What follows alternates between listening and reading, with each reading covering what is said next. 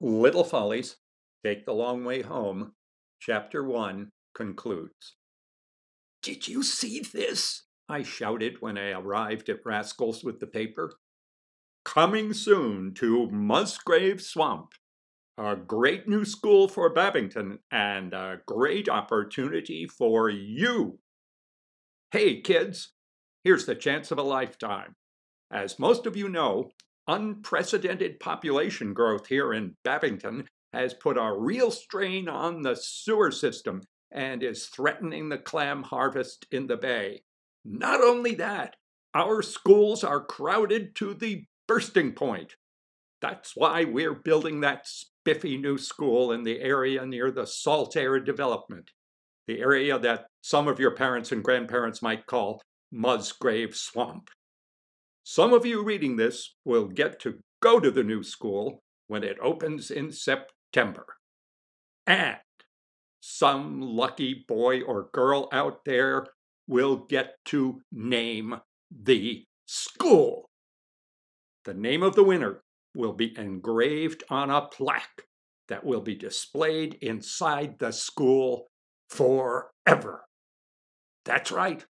One of you has a chance at immortality. Just think of it.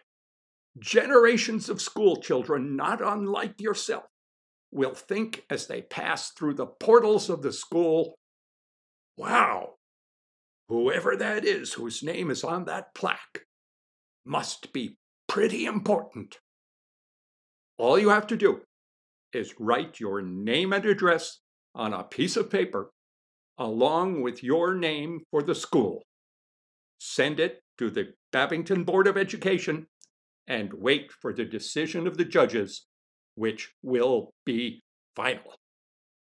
Enter as often as you like. Be sure to visit the new school on Saturday, August 1st. Once you see the place, you're sure to get lots of good ideas for names. "Yeah," said Rascal. "Margot and Martha burst in here with it in the middle of breakfast. My father was just slipping a soft-boiled egg into his mouth with his soup spoon when they flew into the house. Wham, bam, no knocking, no hellos, all squeals and excitement. God, his face got so red and swollen I thought his head was going to blow up. Baroom! Egg yolk was dripping from the corners of his mouth. He grabbed that broom handle he keeps beside his plate and smacked it on the table right on the edge of little Ernie's oatmeal bowl. There was oatmeal all over the table, all over Ariane's slip, and all over me, too. My first thought was, maybe I should call the cops. But then my second thought was, maybe I should call an ambulance. But it all worked out all right because my father is such a pushover for those two. As soon as he saw them, he said, "Hey, how are my girls?" And he wiped his mouth on his sleeve, tossed the broom handle into a corner, and squatted down so that the two of them could jump into his arms. He's out on the dock with them now, thinking up names. They've got about 60 entries already written out. 60? I exclaimed. I had imagined that I would enter one name, one top-notch name, one name that was the product of weeks of satisfying effort. The one name that survived after I had rejected hundreds of others as second-rate or worse. One name of such transcendent aptness that it couldn't lose. It didn't strike me as appropriate to send in every name that popped into my head. When I saw the stack of papers that Margot and Martha and Mr. Lakotchnikoff had beside them, I said as much, taking care to direct my criticisms at the Glynns only, suggesting indirectly, but as clearly as I could, that Mr. Lakotchnikoff probably disapproved as strongly as I did, but was just indulging their childish impropriety because he was a kindly sort. "No, Peter," said Margot, "you're wrong. Margot and I talked this over for a long time, and Mr. Lakotchnikoff agrees with us, too. Don't you, Uncle Bunny?" "Uncle Bunny," I repeated soundlessly. "Well," said Rascal's father, shrugging, "I got some reservations."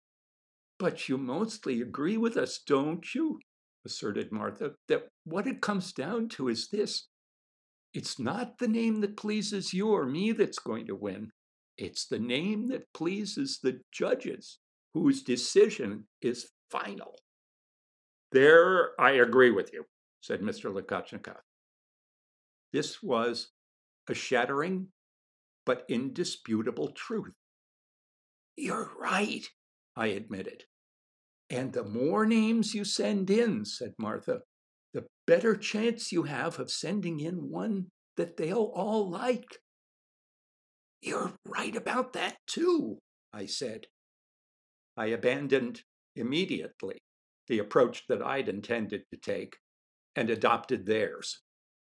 Over the course of the next 5 or 6 weeks, we submitted, among the 4 of us, 5, counting Mr. Lakotchnikov, whose names went in under Margot or Martha's sponsorship, more than 1,000 names for the school.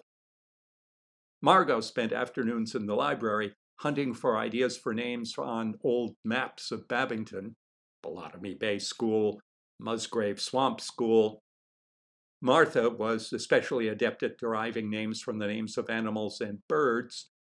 Herring Gull Elementary School, One Clawed Crab Elementary School. And Mr. Lakotchnikov contributed a few, but none of us thought they were likely winners. Unfinished School, School of Hard Knocks, and Rascal proved to have an uncanny knack for coming up with phrases that link the school with aspects of everyday life in Babington. Slow Leak School, Foggy Day School.